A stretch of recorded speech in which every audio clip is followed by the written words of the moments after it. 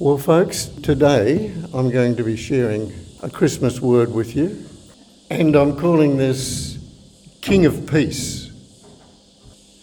In the days after the birth of John the Baptist, Caesar Augustus, who was the adopted son of Julius Caesar, decided to do a census and register every person in the known world. Caesar Augustus was the emperor who established what's called the Pax Romanus, the peace of Rome, a 200-year era of worldly political peace under the rulership of Rome, which allowed the gospel to spread into the whole world. As the Empire of Rome comprised over 20% of the population of the known world at that time. Everyone had to go to their place of birth to be registered. So Joseph had to take Mary back to Bethlehem because he was of the house and lineage of David. The scriptures had prophesied that the true King of Peace would be born in Bethlehem at that very time, in a small village nearly 5,000 miles distance from the place of Caesar Augustus in Rome. So there were two kings being honoured a long way apart from one another on that day, in that time. And we read in Micah chapter 5 verse 2, "But you, O Bethlehem Ephratah, who are too little to be among the clans of Judah, from you shall come forth for me one who is to be ruler in Israel, whose coming forth is from old, from ancient days. Therefore, he shall give them up until the time when she who is in labour has given birth to a son. Then the rest of his brothers shall return to the people of Israel, and he shall stand and shepherd his flock in the strength of the Lord, in the majesty of the name of the Lord his God, and they shall dwell secure. For now he shall be great to the ends of the earth, and he shall be our peace." That's a beautiful prophecy. Over 700 years had to wait to be fulfilled. So Joseph and Mary were sent to the right place at the right time for the birth of Jesus, fulfilling that beautiful prophecy of his birthplace as his becoming the King of Peace. So Joseph walked behind the donkey that carried his wife. He was getting weary and the journey was tiresome for Mary. And he knew he had to get his wife to the place of his family's household and out of the cold. So the time was getting close for her to give birth. They finally arrived at the family home where they were warmly welcomed and invited inside.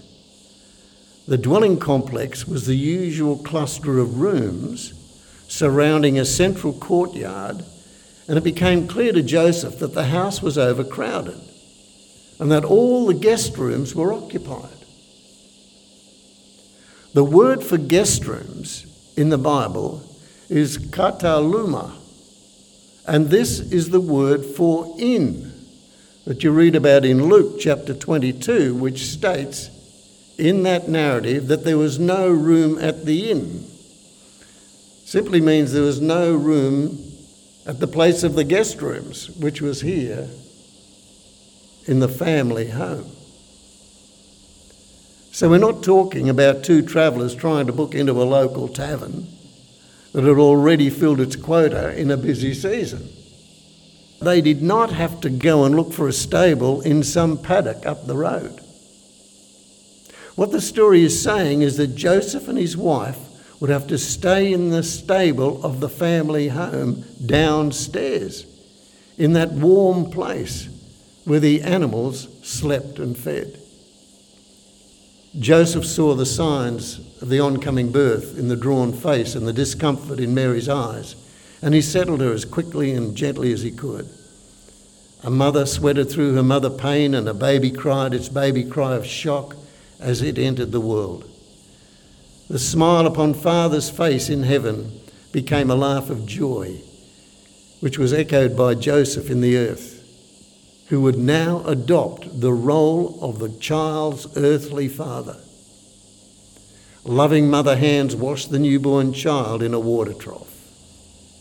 On earth, it was the natural and familiar scene of a new birth. In the universe, it was the most supernatural of any birth in history.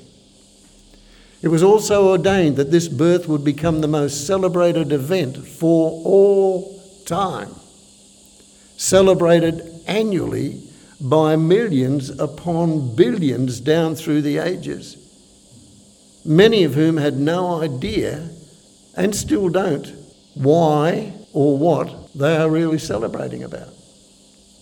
Nearby, where shepherds were looking after their sheep on the hills, a huge shining star, having reached its zenith, was lighting up the entire night sky. The shepherds looked up in wonder at this light, and suddenly the lights of shining angels dazzled them, and they became terrified and ran and huddled together. The angel Gabriel appeared above them, sent to tell them of the birth of Jesus. He told them not to be afraid, and that he had great and marvellous news for them, for all the world to hear. He told them that they would find a child, the newborn King of the universe, God the Saviour, wrapped in simple clothes in a nearby stable. Suddenly, Gabriel was joined by a multitude of angels as the brilliant night sky resounded with their voices singing, and they listened enraptured at the magnificent words.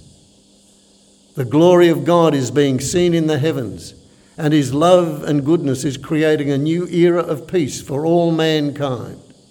Their singing of this new creation was the magnificent sequel to the song of the first creation, where it says in the book of Job, chapter 38, how the morning stars sang together and all the sons of God shouted for joy. So this was like another creation, the new creation. When the singing had stopped and the angels had left, they were guided to the place where this extraordinary and singular event was taking place in the earth. These simple shepherds became the emissaries to the world of the birth of this King of Kings, this child, and all who heard them were astounded and amazed. A great light shone that night. The light shone upon a newborn child who would bring light into this world, to every person born into this world. And it says that in John chapter 1, verse 9, that he lights up every person born into this world. What a beautiful scripture that is. And that's the Holy Spirit. And this light would be contested by darkness as always. But the conflict now rose to a new height. Time waited for the outcome, the verdict, the final encounter between light and darkness on a cross, one dark and stormy day that was yet to come. Time would wait until Father was ready. Then this light would be able to overcome darkness in every single life. God with us means more than just alongside us. It means he is within and through our being. And more than that, we are within and through his being. This is how we get to know God.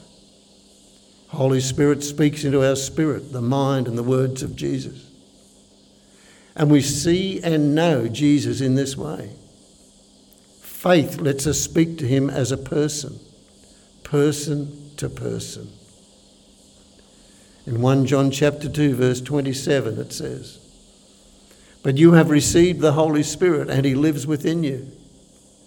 So you don't need anyone to teach you what is true, for the Spirit teaches you in everything you need to know, and what he teaches is true." This does not mean that we disregard scriptural teaching.